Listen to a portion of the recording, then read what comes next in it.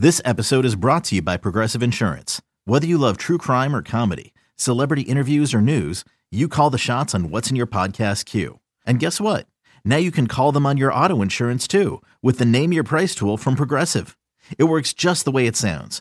You tell Progressive how much you want to pay for car insurance, and they'll show you coverage options that fit your budget. Get your quote today at Progressive.com to join the over 28 million drivers who trust Progressive. Progressive Casualty Insurance Company and Affiliates. Price and coverage match limited by state law.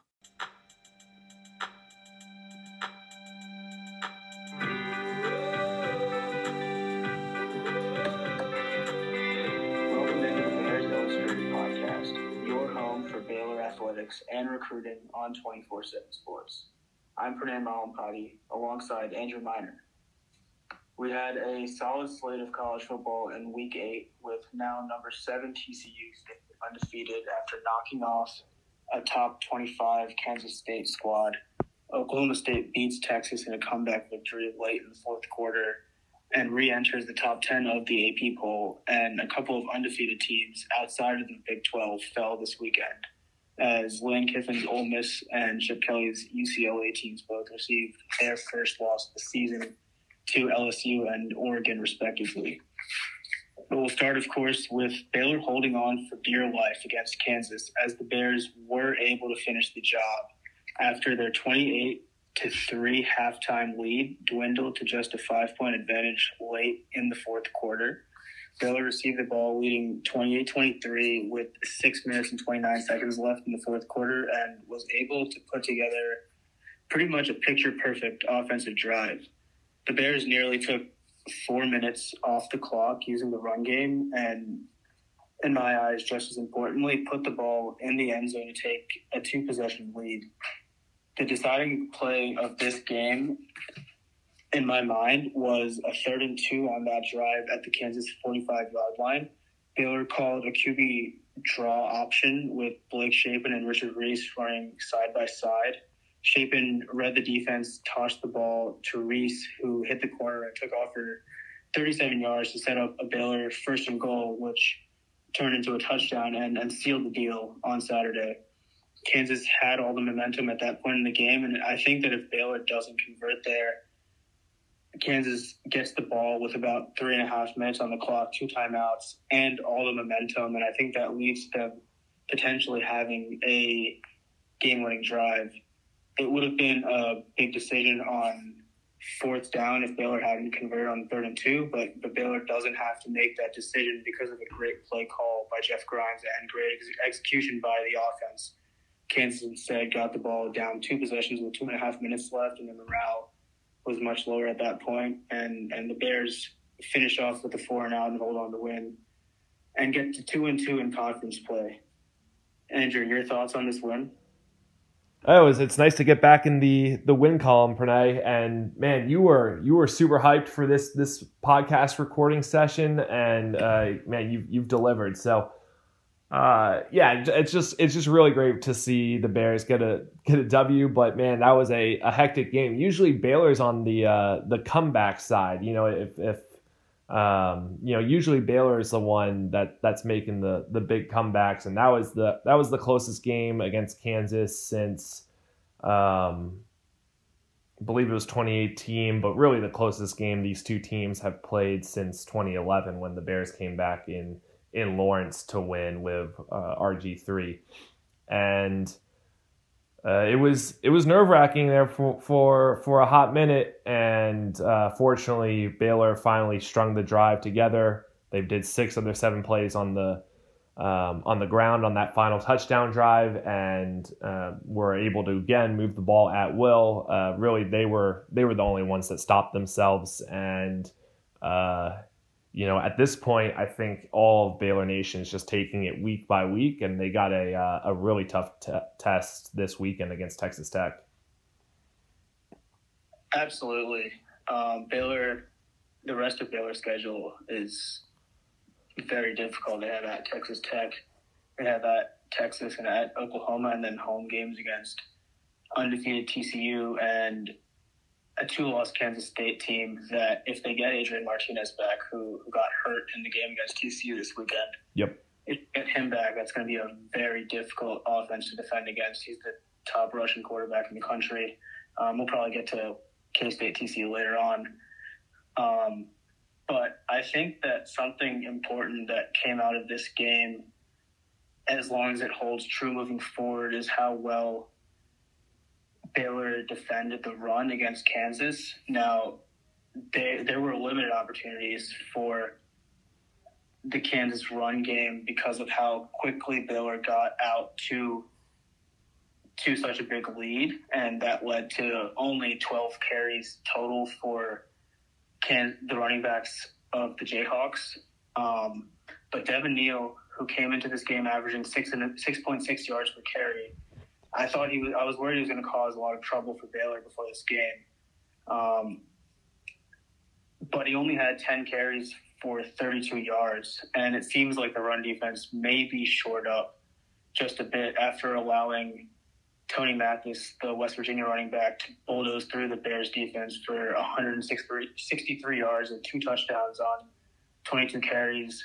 And the week before that, obviously, Spencer Sanders used his legs to gash Baylor for 75 yards and a touchdown.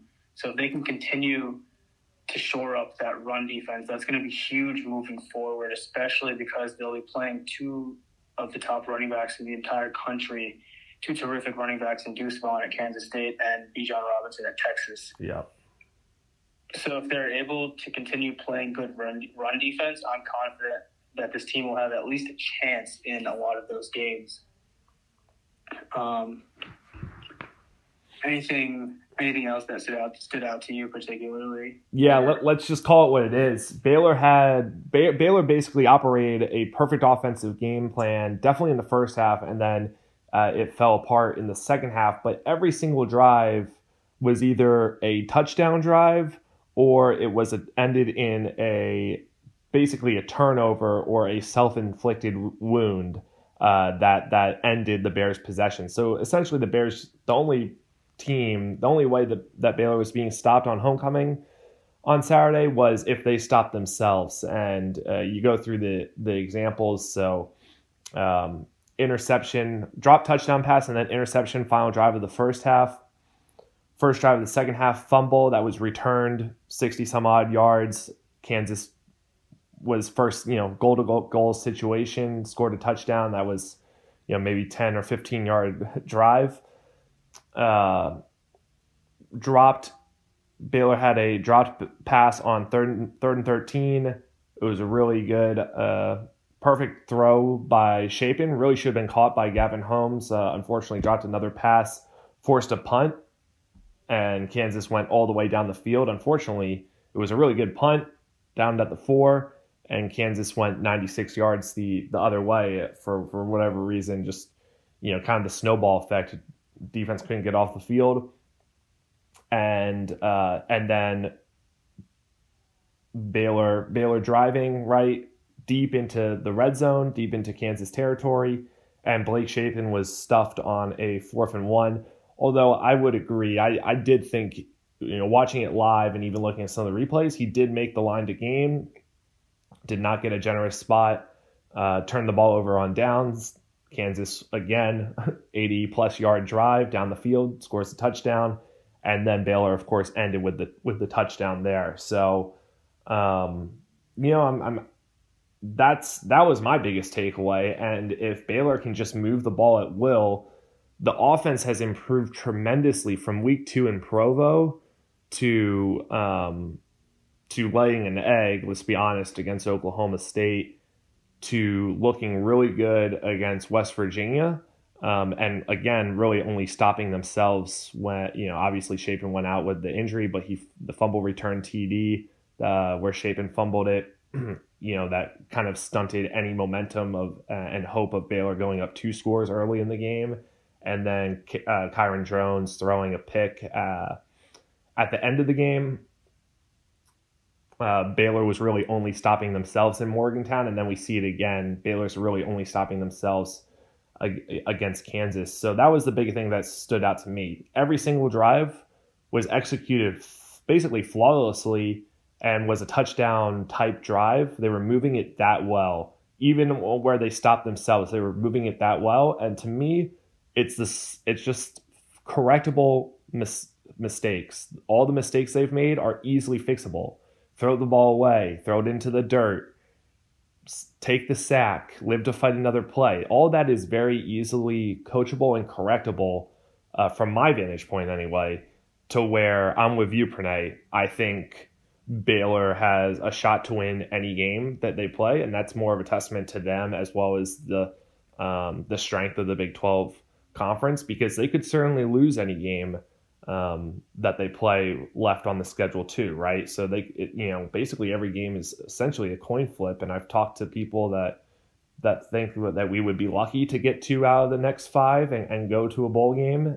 Some people think we're not going to go to a bowl game. Some people are very optimistic, think we finish running the table and get to the Big 12 championship game with some tiebreaker scenarios. So, but to me, the offense has just improved so much, and it's really interesting to watch. And the only flaw of this Baylor team, to me, besides the mistakes, right?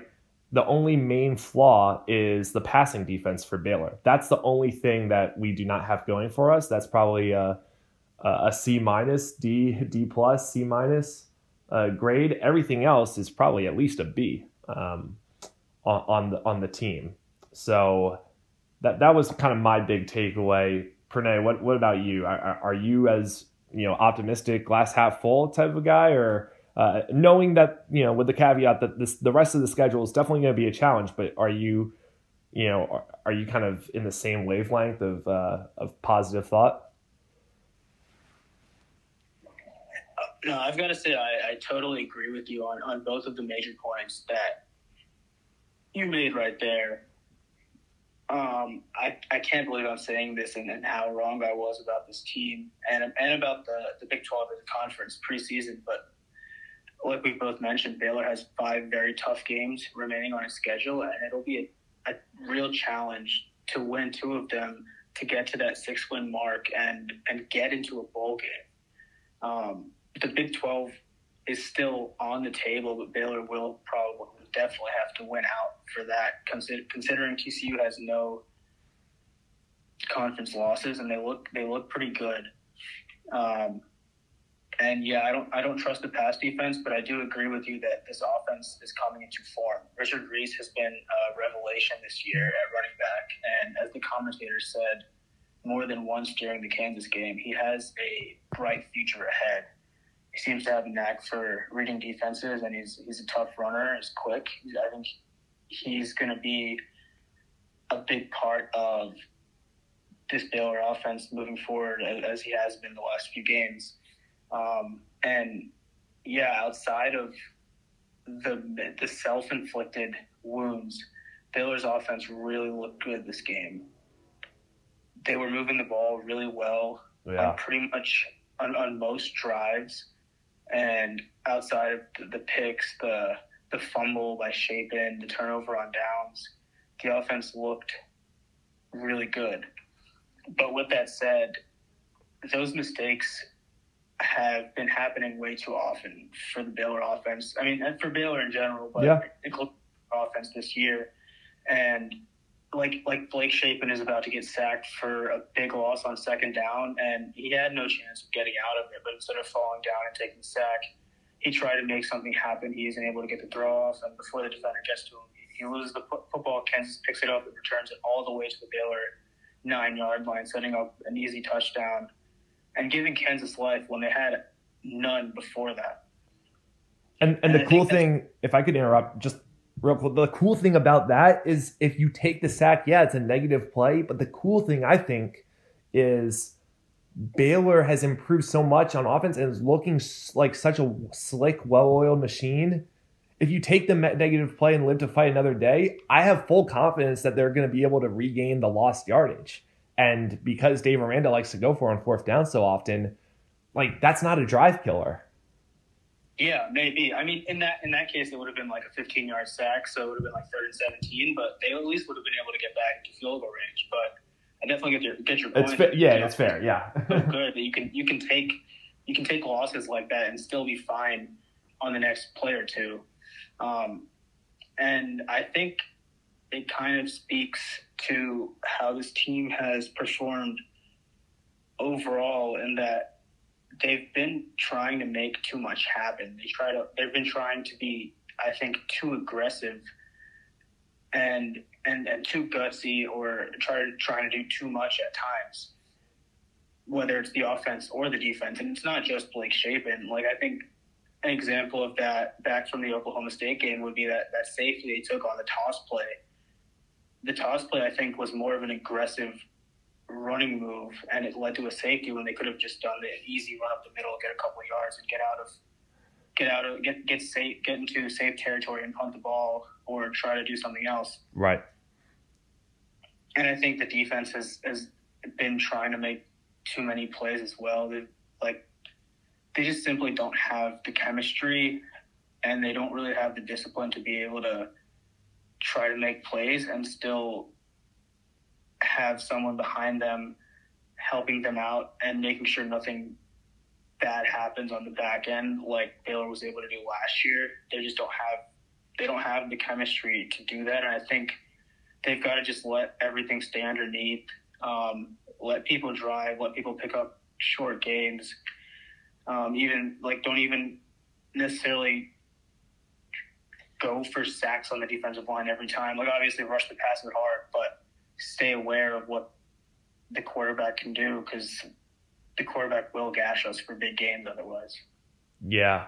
No, I think you're right. Trying to do too much, and I'm so glad that you brought up the safety from Oklahoma State, because I'm not sure how many Baylor fans caught this, but think about the safety against Oklahoma State.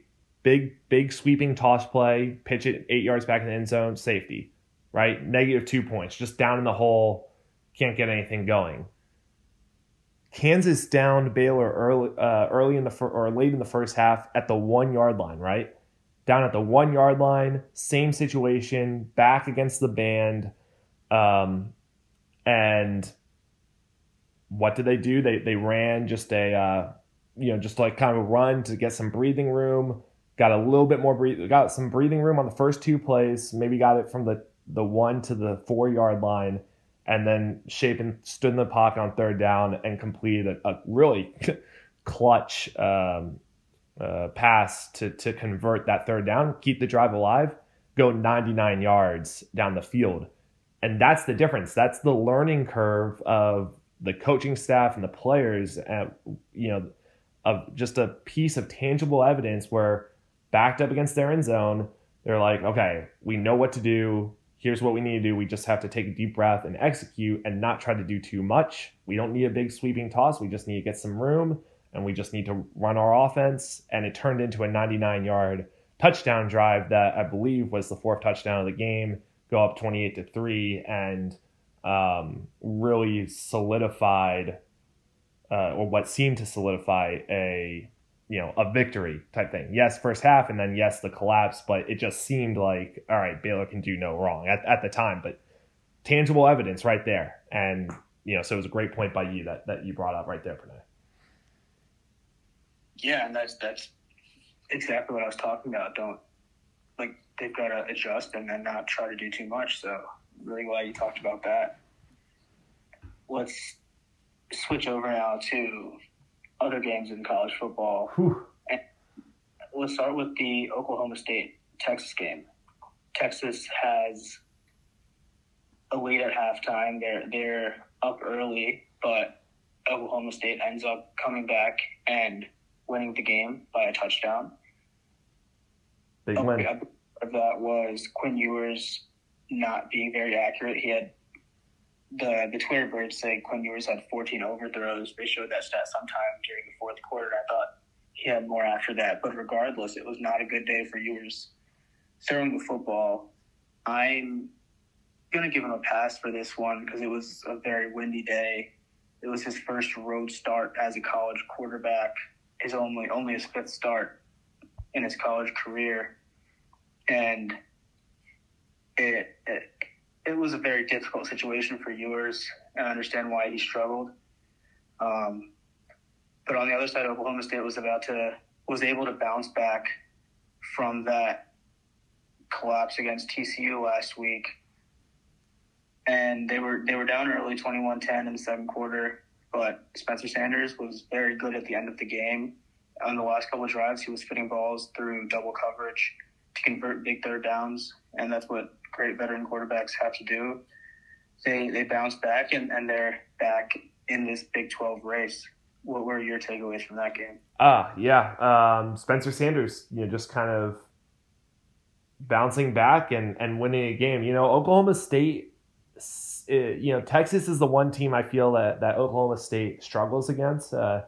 Historically, that was their last home loss was to Texas, which I think was in 2020. So they're on a pretty long home game winning streak at this point. And the last team to beat them there was Texas. Texas should have beat them again. I think it's more telling about Texas. And we talk about this all the time, right? Like Texas, you want to be back, you got to prove it to us. They had double-digit lead here.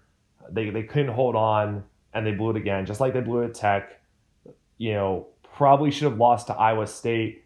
It's interesting because for whatever reason, their Texas opponents just seem to make the wrong plays at the most inopportune times. Both Iowa State and Oklahoma State threw critical interceptions in the end zone against Texas. Iowa State, it cost them the game. Oklahoma State, they were able to recover and win the game. So, yeah, Quinn Ewers did not look terribly accurate. I'm fine with giving him a pass as well because I think he's kind of proven that he has some of the stuff. But as a whole, I think the game spoke a little bit more to Texas of, hey, they're not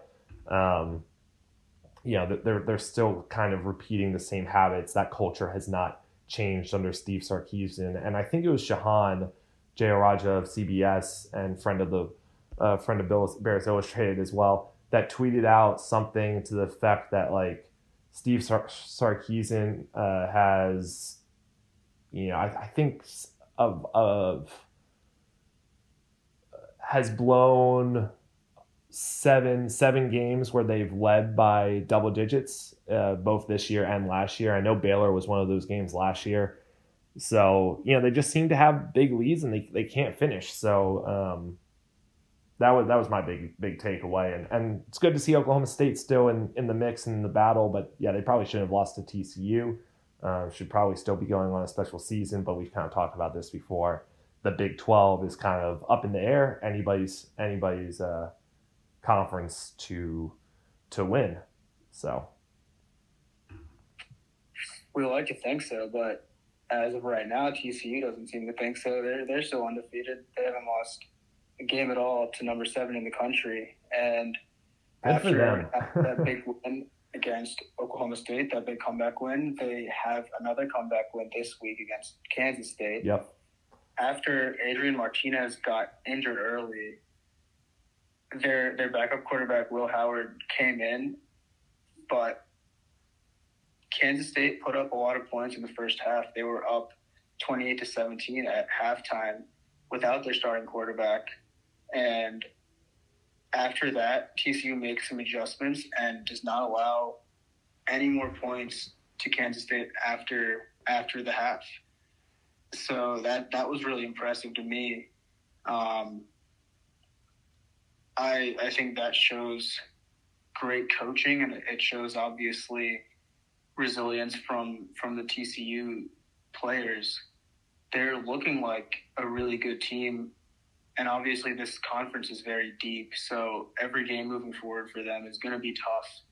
But they're showing that they're in it to win it, and I think that TCU right now is the best team in the Big 12, not just because they're undefeated, but because they're playing like the best team. They've proven it too, right? TCU has gone out and they've proven that they're the best team, and that if you're playing them, you can't take your foot off the gas. And Max Duggan, along with his running back and wide receiving threats, have really been excellent in leading the Horned Frogs to this, undefeated start, top 10 in the nation, beating the best of the Big 12, right? Oklahoma State, Kansas State, you said it, they embarrassed Oklahoma. They beat Kansas at Kansas on when game day was there for the first time ever. That had a lot of buzz. I think they're the real deal. I just don't foresee them cracking into the college football playoff. I don't foresee them finishing the season undefeated, but it's on the table. It's definitely in the cards. It's worth noting, just an interesting footnote, right, Pranay, is that their first 4 conference opponents, the quarterbacks have all been injured during the game against TCU. So Dylan Gabriel of Oklahoma was knocked out. That was a bad targeting penalty in terms of that was a bad dirty play type thing. Oklahoma State, Spencer Sanders was injured previous week, was playing a little hurt, and then got dinged up again near the end of the game, fourth quarter overtime type thing. Jalen Daniels for Kansas was knocked out of the game, and then this past week, Kansas State lost both their starting and backup quarterbacks. So it's just just an interesting footnote. Take that however you want to take that into your analysis as you're as you're talking about TCU and everything like that. So, but I'm most focused on the next game up for Baylor, and that's Texas Tech. Texas Tech, the Red Raiders, they destroyed the Mountaineers. Wasn't even close, 48-10. So they're kind of this, peaks and valleys type team as well. Any thoughts on Texas Tech? Well, I think that it's going to be a difficult game for Baylor. I think it'll be one that they're going to have to really get ready for, especially because Joey McGuire is Texas Tech's head coach, and I'm sure he has some insight into how Baylor plays and that Texas Tech with their game planning. And obviously Texas Tech looks like a good team. They're 2-2 in the Big 12. They have a win over Texas, and then just absolutely dominated West Virginia 48-10 immediately after West Virginia beat Baylor in that shootout 43-40. So Baylor's going to have to be ready for it. Texas Tech is a good team, and it's a road game, which is always difficult, especially in the Big 12. I am nervous about this game, but I think that Baylor is still for sure the more talented team. So if they can settle down, play well, and play like they did in this first half against Kansas, then I think Baylor should beat Texas Tech. That does not mean they will. Agreed. 100% agreed. They just stay calm, weather the storm. I do think even though it was an ugly win against Kansas, Baylor got some confidence, much needed confidence in how they played, just overall, how they started first half and then how they finished on that final drive. So I think that confidence will do them well, and they just got to withstand the punches. God, I don't know the last time Baylor. I don't know if you can look this up, Pranay, real quick. When the last time Baylor won in Lubbock, but I do know that it's been over a decade since they've won there, at least, right? Number one. And number two, this is a really interesting stat. I think you'll find this interesting. I wanted to bring up. There are in China, there are over 4,000 McDonald's restaurants in China. The last time Baylor won in Lubbock, none of those restaurants existed. Wow. That's a very wild stat. Yeah, I mean, how quickly McDonald's is growing. I know, right? I mean, it's on Twitter, Pranay, so it's got to be true. Shout out the Gambling Gauchos. That's a Texas Tech podcast, but that's where I saw the stat from. So should be interesting, but it should be a really good game. They're honoring, you said, Joey McGuire, former Baylor coach, now head coach Texas Tech. They're honoring Patrick Mahomes. It's like family weekend. It's a blackout at night. And Lubbock, crazy things happen. Michael Crabtree beating Texas. They've upset Oklahoma there in the past. It's just a very, weird weird, spooky things happened in Lubbock, right? So that it will be interesting to say the least, for sure. And I know we just talked a lot about the Big 12 and Baylor. Obviously, this is a Baylor podcast, but just span the nation real quick, Pranay. Did any other games catch your eye this weekend? And what are you thinking? Like, who are your top, 5 teams, playoff type teams at this point? Yeah, well, I guess the biggest game that caught my eye outside of the Big 12 was Clemson-Syracuse. Syracuse had a lead late in that game, and Clemson puts in its backup quarterback, freshman Cade Klubnik, who's a very highly rated recruit, but a freshman nonetheless. And Clemson gets a questionable call on a hit out of bounds and ends up coming back, scoring a touchdown on that drive, taking the lead later, and then winning the game 27-21, staying undefeated and handing Syracuse their first loss. So that kept them in the top 5. And I'd say my top 5 teams right now would be Tennessee, Georgia, Ohio State, Michigan. And then at 5, I'm gonna say Clemson. Nice. I'd probably was that in order for you? Yeah. Yeah, I'd probably go Georgia, Tennessee, Ohio State, Michigan. I like them.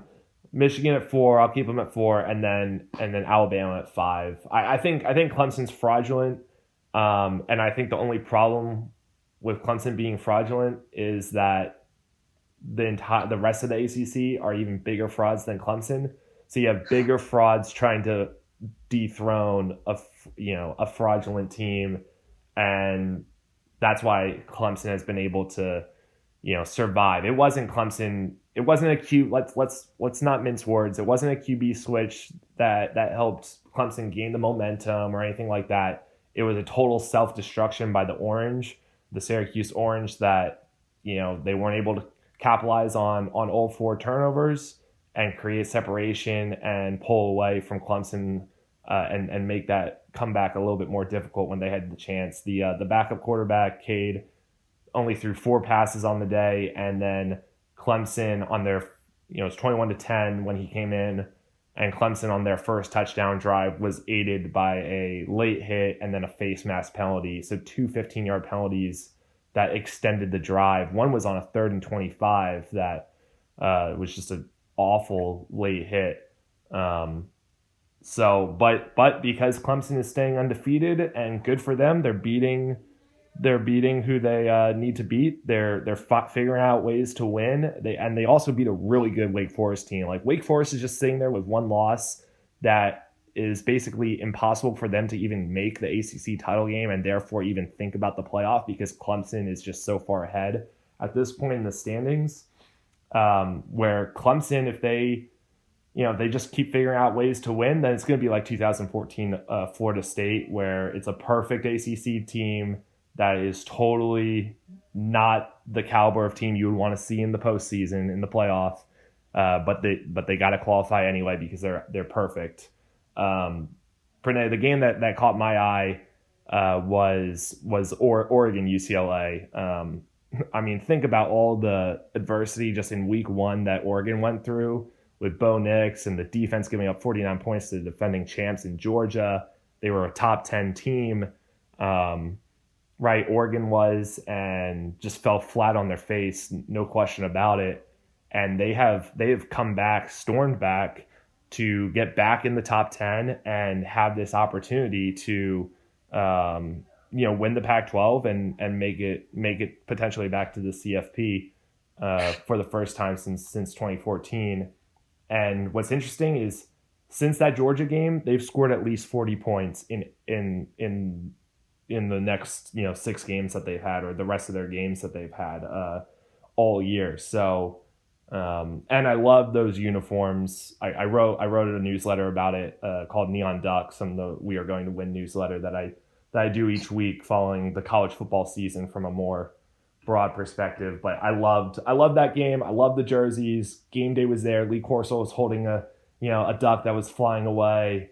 I just loved everything about that. And then I'll throw you one more, Pranay. LSU taking down Ole Miss. You mentioned it in the beginning of the podcast, but I think that was big. And, I don't know. Is LSU for real? Can they take down Alabama?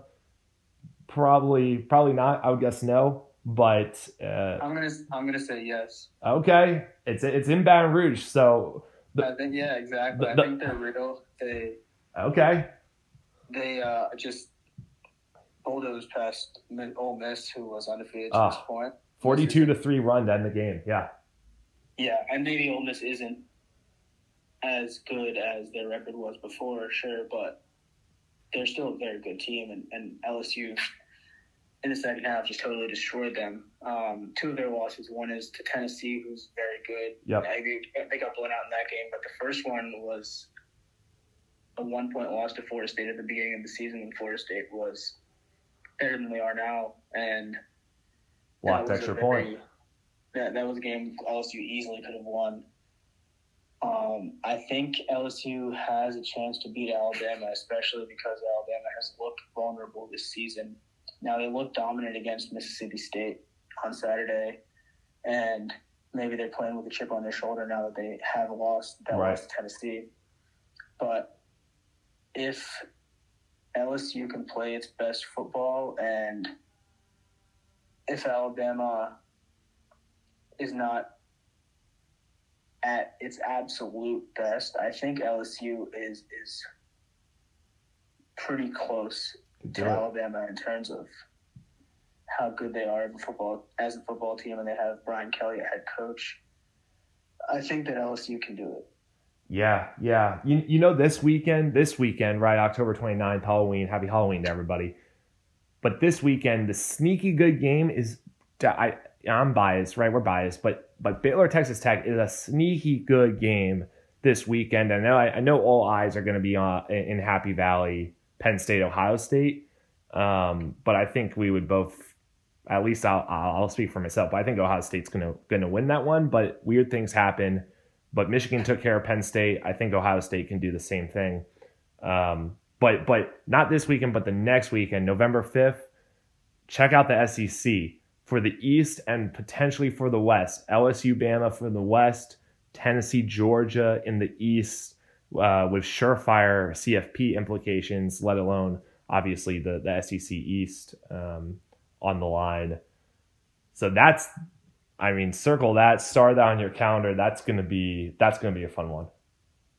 Yeah, and this week we've also got Oklahoma State at Kansas State, who each have one Big 12 loss, and the winner of that game jumps into the number 2 spot in the Big 12 standings. Absolutely. And has the road in front of them for making the Big 12 championship. So that's going to be a big game as well. And it's a big game to watch for Baylor fans in case Baylor is able to bounce back, because we're going to be rooting for Kansas State to beat Oklahoma State, since Oklahoma State already has the head-to-head advantage against Baylor. That is that's very true. And if, not to harp on the Baylor, but if Baylor can beat Texas Tech, you gotta and they look good and fix some of the problems, then you gotta feel maybe a little bit more confident going into Oklahoma, just because of how Oklahoma's been this year. Of like, hey, at least we got we should have a good chance here, and then that could set up some interesting win those 2 games, and then that could set up some interesting matchups against when you host TCU and Kansas State at home. That's looking very far ahead, but it could get interesting. Texas Tech is a linchpin of this season. That's kind of, I know we mentioned that a little bit during our season preview as well. So it's just a lot of fun, right? Just a lot of fun, very interesting. A lot. There's still a lot of hope to go around, Pranay. There's still a lot of hope to go around, and it doesn't matter what you're hoping for, but there's a lot of hope. College football gives it to you. Yeah, it's not Christmas time yet, but there sure is a lot of hope to go around in the Big 12. All right, that's all we've got for you guys today. Thank you so much for listening.